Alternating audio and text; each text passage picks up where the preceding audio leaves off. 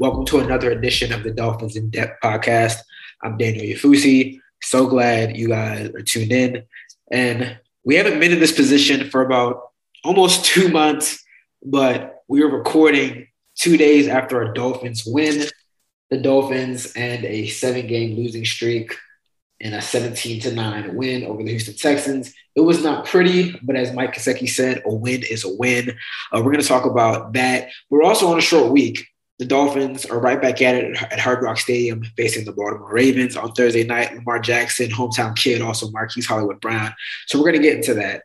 But first, I want to introduce this week's guest. And quickly, I actually have 2 guests this week. So I'm really excited to get into talk Dolphins and Ravens with both of these guests. But my first guest is Hal Habib, who covers the Dolphins for the Palm Beach Post. Hal, how are you doing?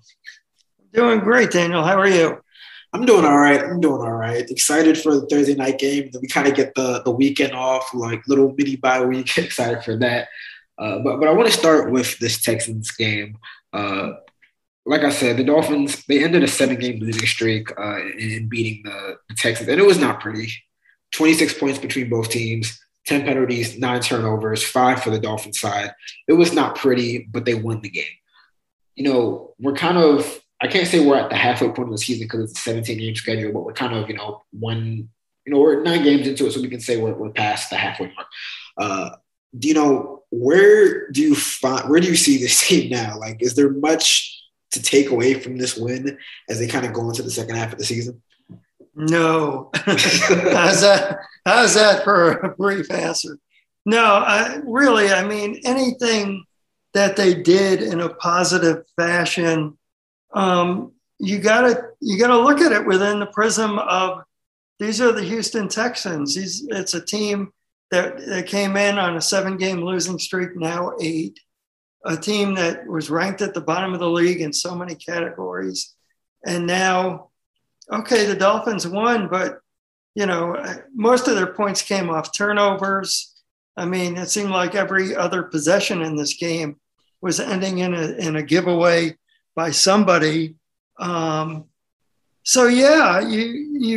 maybe on one hand, you're glad if you're a Dolphin fan that they finally won a game, that they didn't lose to Jaguars light in the Texans. Yeah. But at the same time, you're wondering how would they do playing that way against even an average team, let alone a team as good as the Ravens. Yeah, that's the thing that I really came away with. It's like you kind of left yourself kind of like happy for them in a sense. It's like, wow, finally we're able to kind of break that losing streak because we had kind of endured weeks and weeks of we're close, we're almost there. The ball just needs to bounce our way, and the ball finally did bounce their way. But I'm sitting in the interview room and I'm looking at the score and I'm like, they beat maybe the second worst team in the NFL by 8 points. And the game, it didn't come down to the wire. I mean, the Texans were pinned right near their end zone, for the final drive. So you didn't really think that no miracle was going to happen. The Miami Miracle, none of that was going to happen. But you still left yourself like, is this really like how we've kind of regressed to like beating the Texans by 8 points? And again, you take a win whenever it comes, but it just wasn't really that impressive. I think it's funny, like some of the questions that, the players and Coach Flores have kind of gotten in the past couple of days since the win. It's almost like you would think that maybe they lost, the way like, we're questioning about the offensive line and whether some changes might be in play. And I found it kind of interesting that Flores did say there's been a lot of conversations about making some changes, potentially getting Greg Little, who the team acquired in August, but hasn't played in the regular season. And I found that kind of interesting, especially on a short week. I'm not sure why they want to tinker with that. But, I mean, at 2-7, they'll say they're still trying to win. We all know that they're not making the playoffs, but they still have a job to do. I mean, do you think we're at the point where you say, hey, we got to start giving these young guys or these younger guys, because the offensive line is young as it is, are we at the point where we say, hey, let's give Greg Little a shot. Let's give Robert Jones a shot. Because I can play devil's advocate and say, hey, they're not mathematically out of the playoffs, even though we know they're not going to make the playoffs. And they still have a lot of incentive to try to develop guys like Liam Eichenberg and Austin Jackson and whatnot. What do you think? Well, I mean, it's easy to hear him say that they're thinking about inserting a Greg Little, and you're thinking, well, maybe this will add a little bit of juice to a very bad offensive line. But look at it this way. I mean, we're halfway into the season, and they traded for Greg Little, and he hasn't even been active. Yeah. So, if he can't crack this lineup, let's be careful about thinking that he might be a savior or something. Because if he were that good, he would at least have been in uniform a little bit. He would have gotten a few snaps or something by now. And,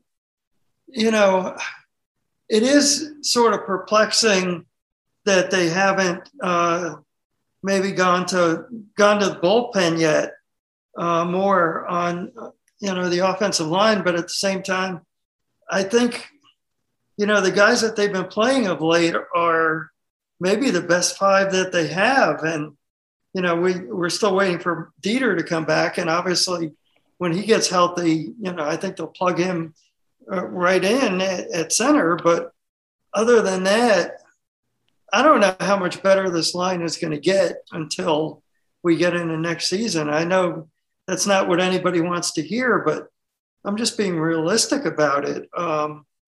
It really is amazing that they're struggling to this extent on the line, given how much draft capital and how much attention they've spent on trying to make this line better, and they just haven't gotten anywhere. Yeah, I mean, there's so many kind of like just dumbfounding things with the 2021 Dolphins, and I think that maybe like what tops the list is the regression of the offensive line. I mean, we all know it's a young group. It's made up of a lot of first, second year guys. But, I keep on saying from everything that I read and heard, Austin Jackson, he started out pretty well, and then he had an injury, and when he came back, he never really got back to form. But, you hear all these things about Liam Eichenberg being so technically sound, and they're playing him at a whole bunch of different spots. And he just looks lost at left tackle. He just looks a step slow. I'm not really sure if his NFL future is at left tackle. And, Jesse Davis hasn't been much better at right tackle. I mean, can you pinpoint like one thing that's wrong with the offensive line? Like the reason we've seen this massive regression, obviously I know that there was a change in offensive line coach and you're getting Jean-Pierre in for the first time, but it's like, it's one thing for them to not really improve, but the level of regression that we've seen from the offensive line is like really alarming. I think the shortcomings are pretty complete. I mean, whether you look at pass protection, you look at run blocking, you look at athleticism, quickness, off the line, you can just go down one thing after another. And there's just, I don't know how much there is as far as a building block. Eichenberg, he mentioned him, and he came in, never giving up sacks in college and all. And yet, he's given up sacks. He's given up pressures. There have been penalties. He needs to move inside. I don't know what it is, but right now he's nowhere near what they thought that they were getting. And I'm not sure how much of it is his fault and how much of it is just not being put in the right place at the right time. Yeah, I know on Tuesday it was because we spoke to, or I guess it was Monday because today's Tuesday. We spoke to Flores and the coordinators, and, Godsey was asked how much of the playbook is kind of scrapped because the offensive line really cannot hold their blocks for like a sustainable amount of time to let plays develop. And Godsey kind of like danced around it, but the way he's been talking in recent weeks leads me to believe that, I mean, we can see it. The coaches can see it as well. And he hasn't flat out said the offensive line isn't the reason why we're not, more explosive. But I mean, he's kind of hinted at it. He said, hey, the protection hasn't lined up. We haven't been able to protect guys. And I know there was a big mystery like the first month of the season, like why isn't this Dolphins offense explosive? Why can't they throw the ball downfield? And we placed a bit of blame on the play caller. We placed a bit of blame on Jacoby Brissett, who was filling in early on in the season. But really, I see this offensive line as really what's been limiting and hindering this offense. And of course, there's guys like Preston Williams, who's been injured and had discipline issues, and Will Fuller and Devontae Parker have been out because of injuries. But really, it seems like everything kind of starts and really finishes with this offensive line and how they just have not been able to block effectively in the pass game or the run game. Well, a good offensive line can mask a whole lot of shortcomings elsewhere. And, if you're a Miami fan, you might not know that because it's been so long since they've had a good offensive line. But it's been a complete breakdown in a lot of ways because not only is the blocking not there, but the running backs haven't really shown anything this year. The receivers have all been injured. The quarterbacks are either incapable or reluctant to move the ball downfield. So when you put all that together, what do you have? You have the number 30 ranked offense in the NFL. And, I don't know if I could pick a worse time to be going against the Ravens, who just Miami has never matched up well with Baltimore. And I don't know that Thursday is really going to prove to be any different. Yeah, it's going to be a tough test for that Dolphins offense. And at this point, we still don't even know who's going to be the starting quarterback, which I want to get to next. Tua Tagovailoa didn't play in the Texans win because of a left finger injury, which we found out later to be kind of a fracture on his middle finger of his throwing hand. That kept him out of the Houston game. But it was a weird development because, Flores said the Friday before the Texans game that he was quote unquote optimistic, or when asked if he was optimistic, he said yes, he was, that Tua was going to play. The Fox broadcast said that Tua couldn't really go through his pregame routine, and Flores said Tua wasn't able to throw the ball the way that they would have wanted to run the offense. So Tua doesn't start, but he's not inactive. Jacoby Brissett is the starter, and Tua is the quote-unquote emergency quarterback. Tua didn't have to go into the Texans win, but as we said about 48 hours or so before the Thursday night game, it's still up in the air. We spoke to Jacoby Brissett today, and Flores said himself, if the game is being played Tuesday night, Jacoby would be the starter. But even if Jacoby is the starter, apparently Tua will be the backup, which is I found to be kind of interesting because if the guy can't play and he's not able to start, I'm curious why he'd be inactive. I mean, do you think he should play? Do you think he will play? And does it even really matter at the end of the day?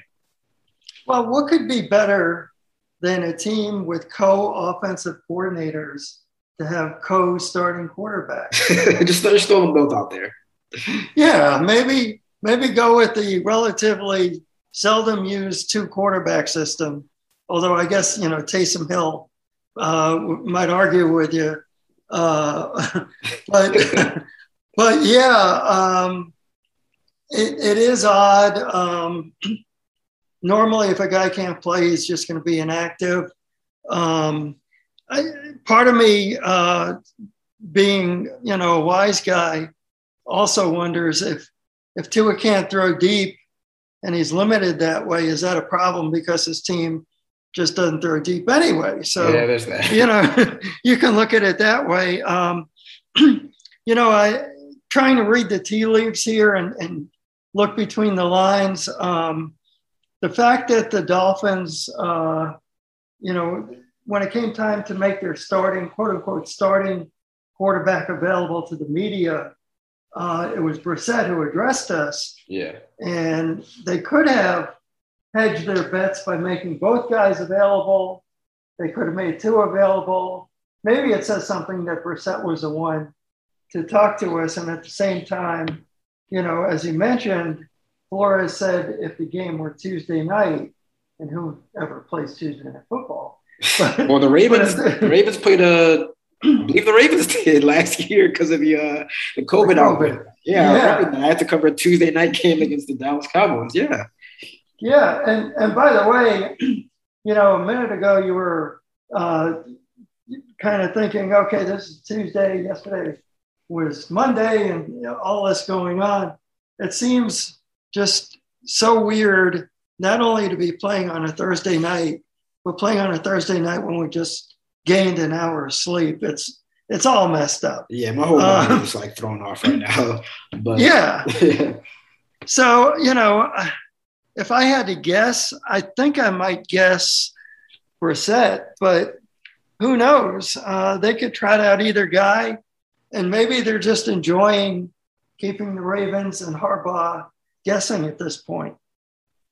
Yeah, I mean, there definitely could be some level of subterfuge there. I really don't think it changes much. I mean, I think that the offense does run better with Tua. Obviously, we've seen that the offense is better and can score a few more points, but you're not changing up much, to be honest, when you throw in Jacoby and Tua. Maybe Tua's a little more slithery in his ability to kind of evade pressure.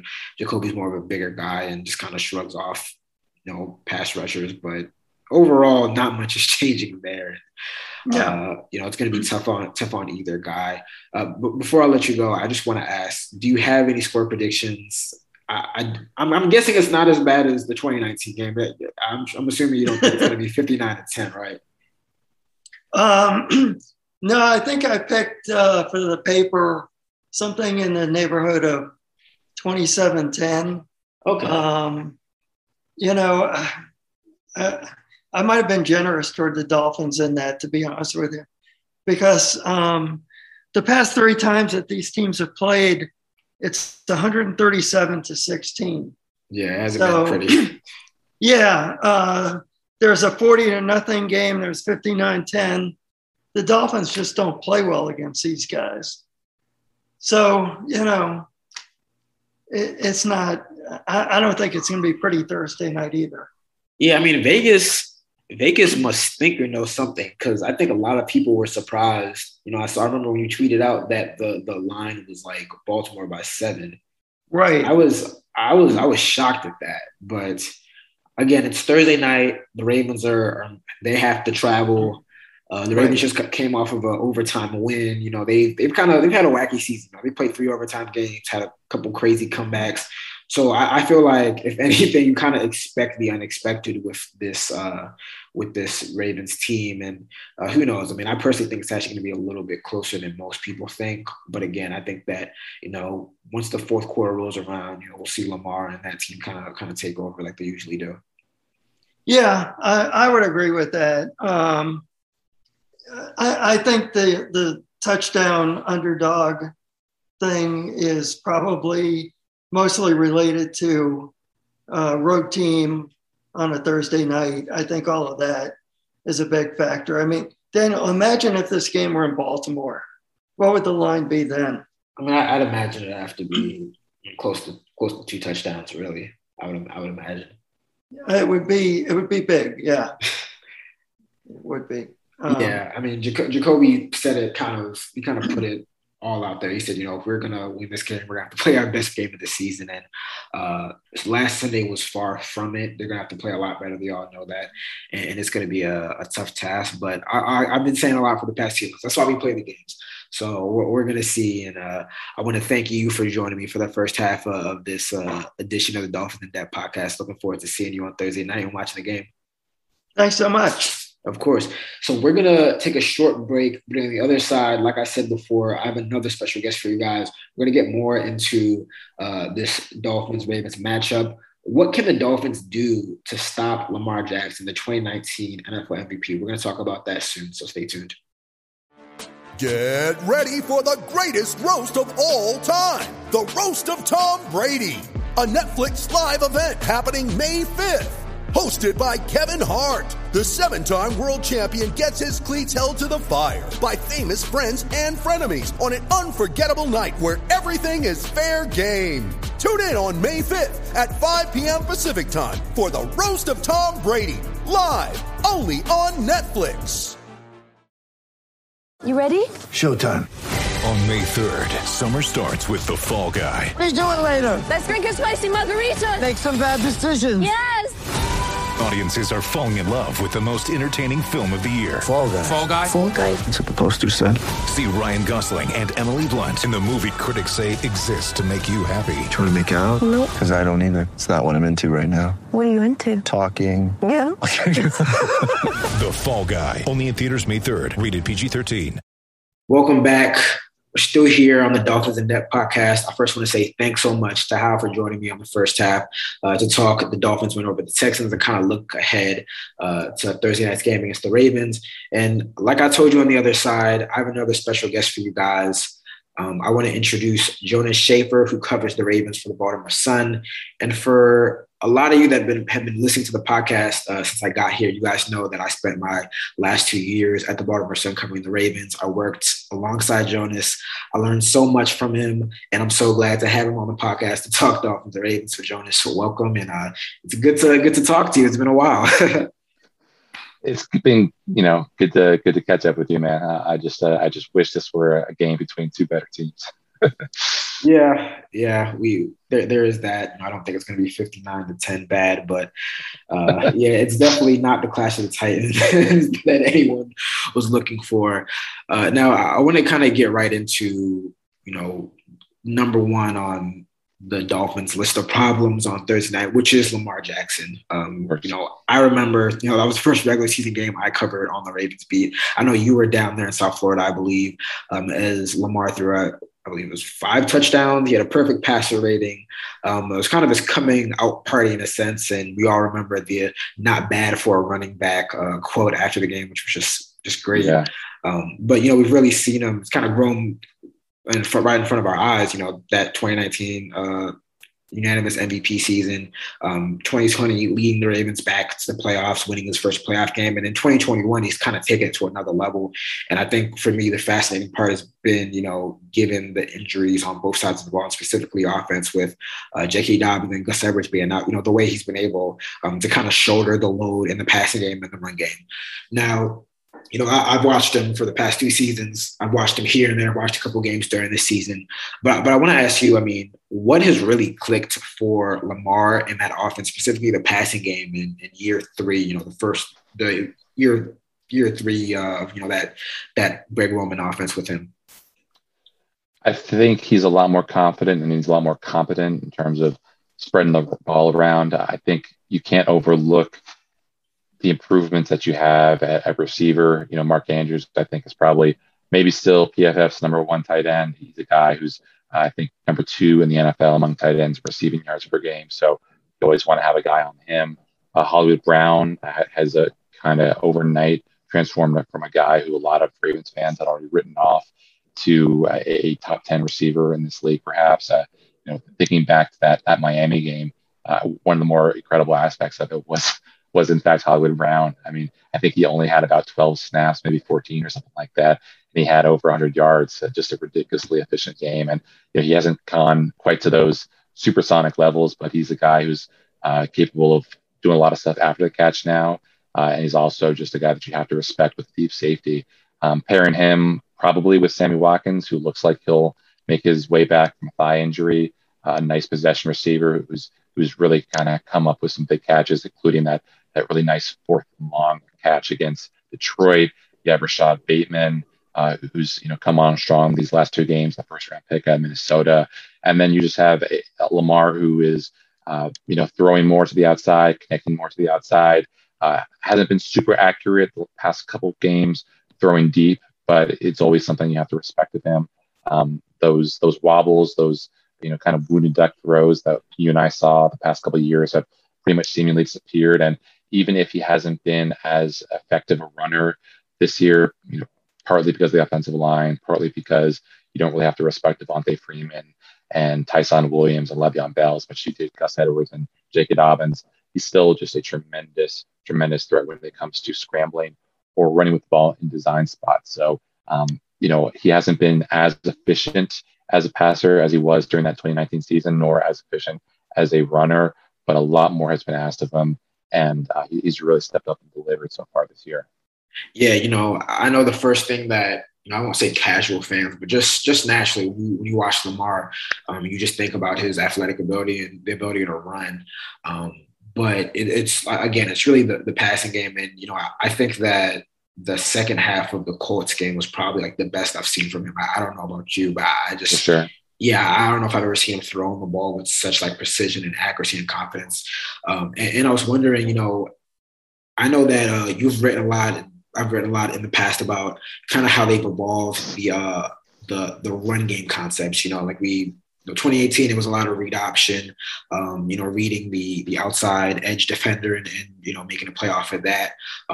Roman started to sprinkle in some of these like inverted veer power read counter bash options. But I want to ask, in terms of the pass game, like, has there been any change philosophically or schematically in what they're doing? Because I know that early on in the season, Lamar leads the league, I believe, in air yards per attempt, but it seems like they were able to connect a lot more on those deep attempts earlier in the year and really throughout the first half of the season.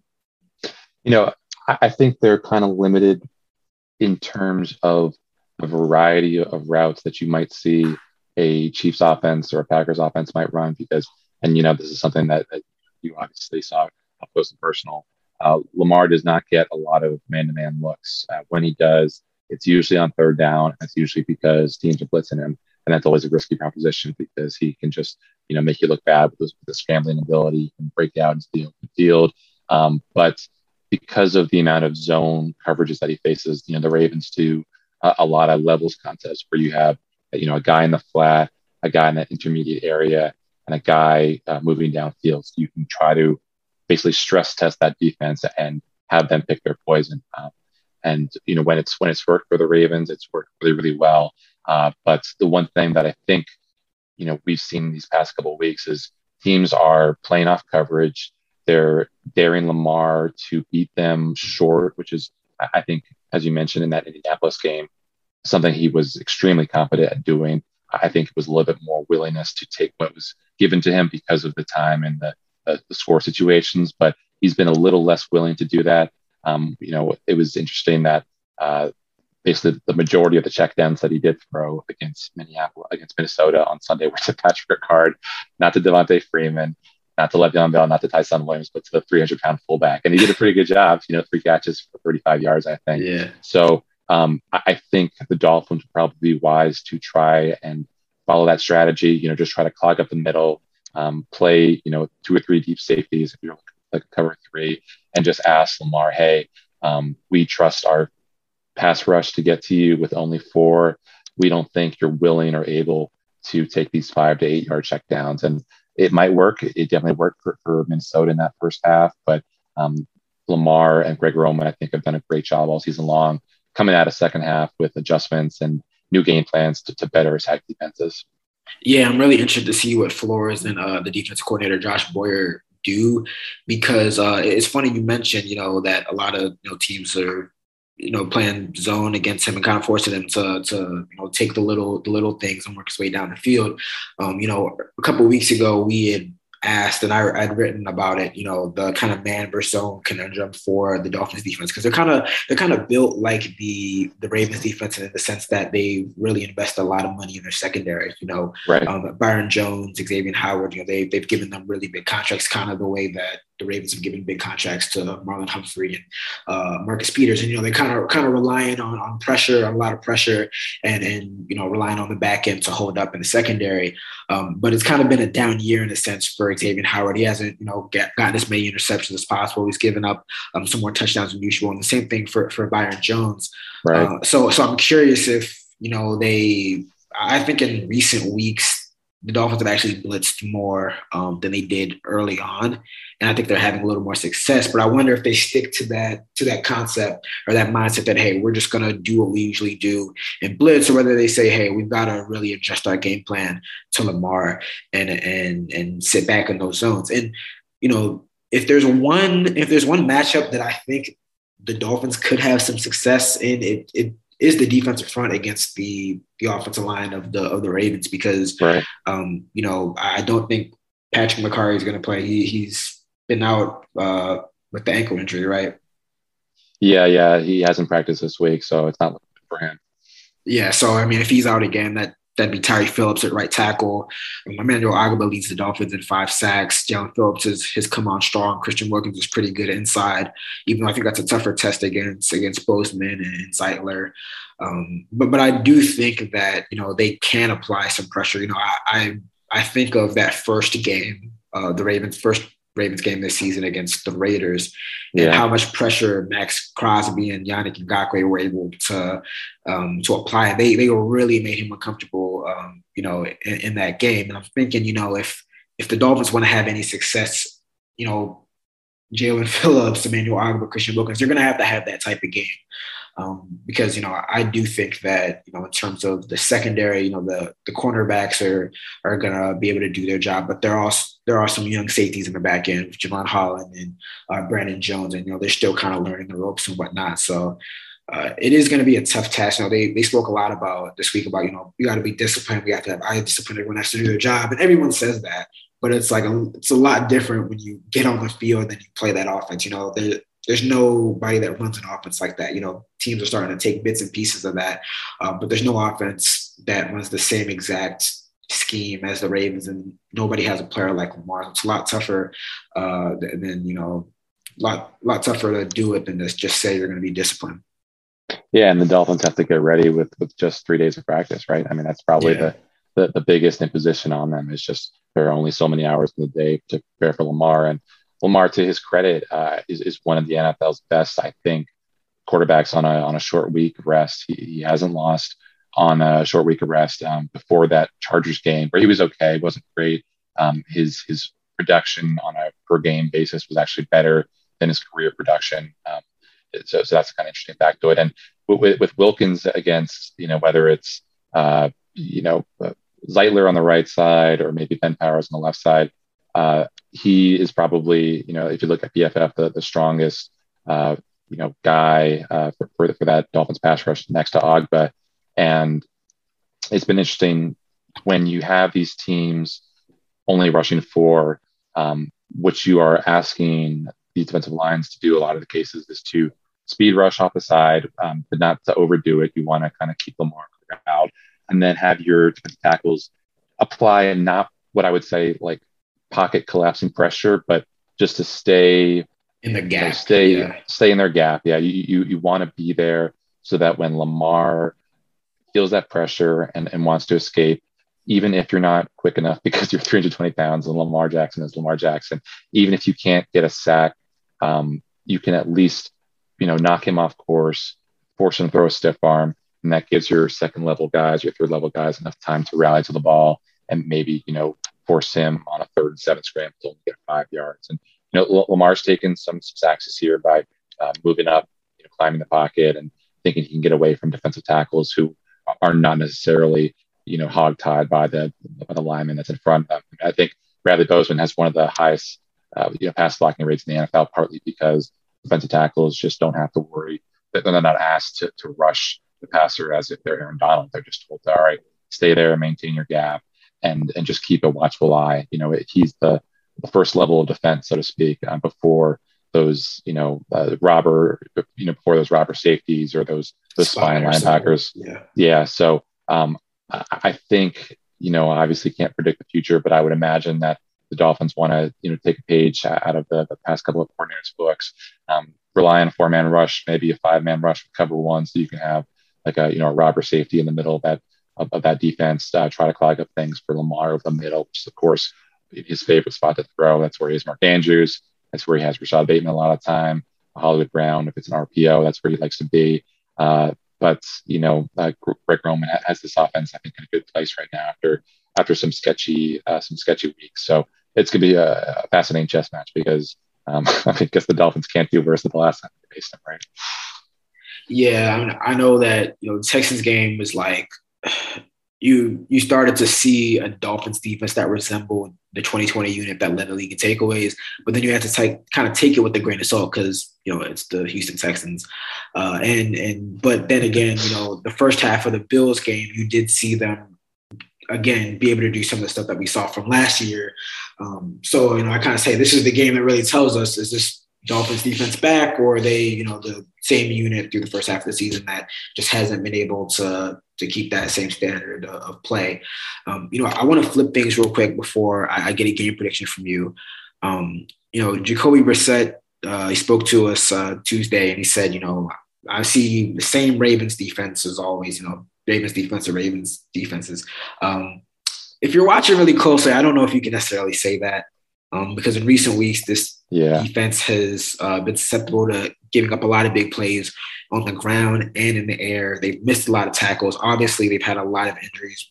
I've mentioned Marcus Peters. They just lost Deshaun Elliott to I believe it's torn biceps and a torn pectoral muscle, so they're going to be down another safety. Derek Wolfe hasn't played all season. They've had a lot of injuries. But has it just been the injuries that's kind of resulted in this droppage in play, or what have you seen? Yeah, I mean, I understand what Jacoby Brissett might be saying in terms of the same old Ravens defense, but in a lot of ways it's not. I mean, we are accustomed to a blitz-happy Ravens defense, and they are, relative to the rest of the NFL, still blitz-happy. Just looking at the Pro Football Reference blitz rate right now, they're number 4 overall at 32.5%, sending 5 or more guys. But I mean, Daniel, you were here for what blitz happy actually looks like, and that's like over 50%. That's over 45%. So for the Ravens to become, moderately less blitz happy, I think is a reflection of the fact that they don't have Marcus Peters there to jam things up. They don't have as much faith in the back end of their secondary to tackle guys. That was such a huge problem against Cincinnati. Not just on pass plays, but on run plays as well. Maybe it's a little bit more faith in Justin Houston, who's had a good season, even if he hasn't gotten home as much as he wanted to. Maybe it's more faith in Odafe Oweh, who's struggled to make an impact sacks-wise the past couple games. But yeah, I mean, this is a defense that even though defensive success from year to year is a lot more variable than offensive success, has been accustomed to being top 5, top 10 in DVOA. This year, they are far from that. So they had a really good performance against Minnesota. Other than a couple big plays, they really were, they had their I's dotted and their T's crossed. They tackled really well. Josh Bynes in the middle of the defense at linebacker with Patrick Queen, the former first-round pick, next to him, seems to have stabilized some stuff there. But they, if this is a game where they can't get after Brissett, if they can't get at least a couple sacks, then it's going to be a reflection on them, I think, more than the Dolphins, because, to see Yannick Ngakoue and Matthew Judon leave town and almost overnight become the NFL's best pass rushers, it's a source of frustration for sure for the Ravens fans. So, it's really tough to tell whether Wink might go blitz happy and, send 5 or 6 guys every time Jacoby drops back, because I think he's really struggled those 2 times that he has faced this Ravens defense. But it also might just be a situation where Wink realizes, hey, this Miami team is missing a couple of its best weapons. We really don't need to be super aggressive in how we get after them, because we have faith in our guys to stay with our man on long developing pass routes. And even if they catch the ball, short of the sticks, we don't feel like they're that much of a threat to wriggle past us. So it's going to be, I think, a pretty interesting litmus test for just where Wink feels about this defense going against a pretty limited Miami offense. Yeah, I was going to say, just naturally, you would think that this is a game where Wink just kind of tees off on the quarterback and this offensive line that is, frankly, one of the, if not the worst offensive line in the NFL. Right. But I also remember the 2020 season when the Ravens played the Washington football team early in the season, and they're facing Dwayne Haskins, who was, got the ball out really quick. And instead of blitzing so much, they actually, didn't blitz as much as you may have thought. And they just kind of rallied around and gang tackled and whatnot. So like you, I'm curious to see what the philosophy and the mindset is there. Because this, whether Tua or Jacoby Brissett has been in the lineup, this is routinely an offense that, the average depth of target is like 7 yards down the field. They're not really using Jalen Waddle the way that we all saw him used in Alabama. I said, Devontae Parker, Will Fuller, they're on IR. So it really is just like Jalen Waddle and Mike Gesicki. And Gesicki is, one of the better tight ends in the NFL, but, they're just not generating a lot of explosive plays, 20-plus yard pass plays with anybody in this lineup right now. So I keep on saying, unless the Dolphins defense can kind of intercept Lamar, force a turnover here or there, maybe get a big special teams play. I'm hard pressed to think that this offense is going to score more than like 21 points in this game. Yeah, and if you're just talking about the law of averages, I mean, the Ravens special teams are coming off a game where they allowed a special teams touchdown themselves. Minnesota ran one back to open the second half, and this is a Ravens special teams unit that's for most of the season, if not all of it, has been number one in DVOA. So I would not count on them giving up another big play. It's just not a part of their DNA to do that 2 weeks in a row. But you never know. I mean, all it takes Thursday night games for a reason. They lend themselves to a little bit of craziness, a little bit of sloppy play, and maybe all Miami needs is just a couple bounces their way to really feel good about where they stand, and from there, it just becomes a battle of who can execute the best. Yeah, Miami hasn't gotten a lot of good bounces this season, so if that happens on Thursday, that might be a first. And I think you, myself, and a lot of others were kind of shocked when they saw the line. It was just the Ravens at a 7-point favorite. I do think, I've been saying all week, I do think that this game is going to be a little bit closer than most people believe. But what do you think? What are your score predictions? Yeah, you're right. I think I was surprised, especially to see it open at 6.5. It looks like it's at 7.5 right now. I would think some result like 28-14, 28-17. I think the Ravens cover. Again, I don't think you can overlook the intangible factors for the Ravens, not just the fact that they're probably getting back some potentially impact players, but also it's a homecoming for Lamar. It's a homecoming for Hollywood Brown. I think even Sammy Watkins is a South Florida native. I think he has a Sammy Watkins, street named after him. I don't expect a perfect passer rating. I hope for Dolphins fans' health and well-being that he does not do that 2 games in a row. But I think that just the limitations that Miami has in offense, defense, and special teams, I really don't think there's a matchup where the Ravens feel totally uncomfortable with like they would have against Miami or against Cincinnati in prior weeks. So not that they don't respect the Dolphins, but they obviously do. But I think considering where they are injury-wise and just where they match up and how they should feel about certain areas of the field, I feel like this should be probably a pretty comprehensive win for them. Yeah, I think we still got some telepathy going on because I was thinking 28-15 Ravens, but 5 field goals. You could have 5. You could have 2-pointers. Yeah, exactly. Yeah, something like that. We've seen some weird scores this season, but yeah, again, I think that one thing I will point out, and Thursday night games are weird, but like you said, the Ravens have notoriously started off slow this year, and for as bad as the Dolphins' offense has been, they're actually one of the better first quarter teams in the NFL. It's second and third quarters that just like they're terrible. They just scored their first second quarter touchdown against the Texans, last Sunday. That was the first time they'd scored a touchdown in the second quarter. So they're like great in the first quarter. They do nothing in the second and third quarter. And then they kind of put up a lot of garbage points and yards in the fourth quarter. So that's why I do think, this could be a little bit closer than a lot of people think, come the third quarter, maybe the beginning of the fourth quarter. But I do think that the Ravens eventually pull away and they kind of show that they're a superior team. Yeah. And just to kind of, I would think any team, if you put them under a microscope, you can kind of say, oh, wow, that's kind of weird. But if this comes down to situational football, which so many games do, Miami fans could be somewhat encouraged, I think, by the fact that the Ravens are a pretty awful third down team. For whatever reason, they just have not been able to do much, especially passing wise. And on defense, they've been excellent on third down, but pretty average to mediocre on first and second down. So if there are advantages to exploit, if there is leverage to be gained, it is on those early downs for the Miami offense, and it's on the late third and fourth down for the Miami defense.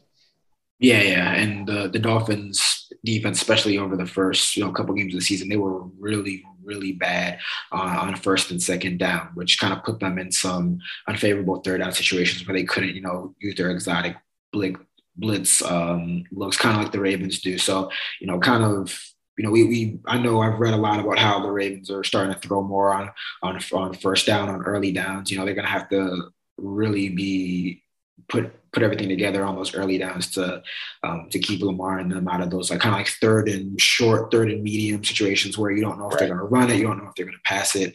And again, I think it's going to come down to the strength of this defense and whether they can kind of put the game of games together. But and even if they do, even if they do come up short of the sticks, they went for 3 fourth down attempts against Minnesota, and they got all 3. They just have confidence in Lamar and that offensive line to get them a couple feet. And if they don't think Miami's up for the challenge, then they're going to be just as aggressive. Yeah, they're definitely have to be prepared for everything. I know in the 2019 game, I think Harbaugh brought out everything. You had a fake punt, you had fourth down attempts. Right. So a lot of the players said that they're not really like revengeful about that game, but I think a lot of them still do. The ones that are left, they still do remember that game, and they don't want it to be 59-10. I would have wanted to forget about that game entirely. Most definitely. That brings us to the end of another edition of the Dolphins in Depth podcast. I want to say thank you so much, Jonas, and thank you to Hal earlier for joining me. Really enjoyed talking Dolphins Ravens. We'll see what happens on Thursday night. I got a sneaky suspicion it's a little bit closer than most people think it's going to be, but I'm going to be just really happy to see a lot of the guys from the beat, and it should be a good night. Looking forward to good eating and a good hang, man. Oh, most definitely. And good weather too, of course. Oh, always. Most definitely. But to the listeners, thank you so much. We'll see you next week. You guys take care.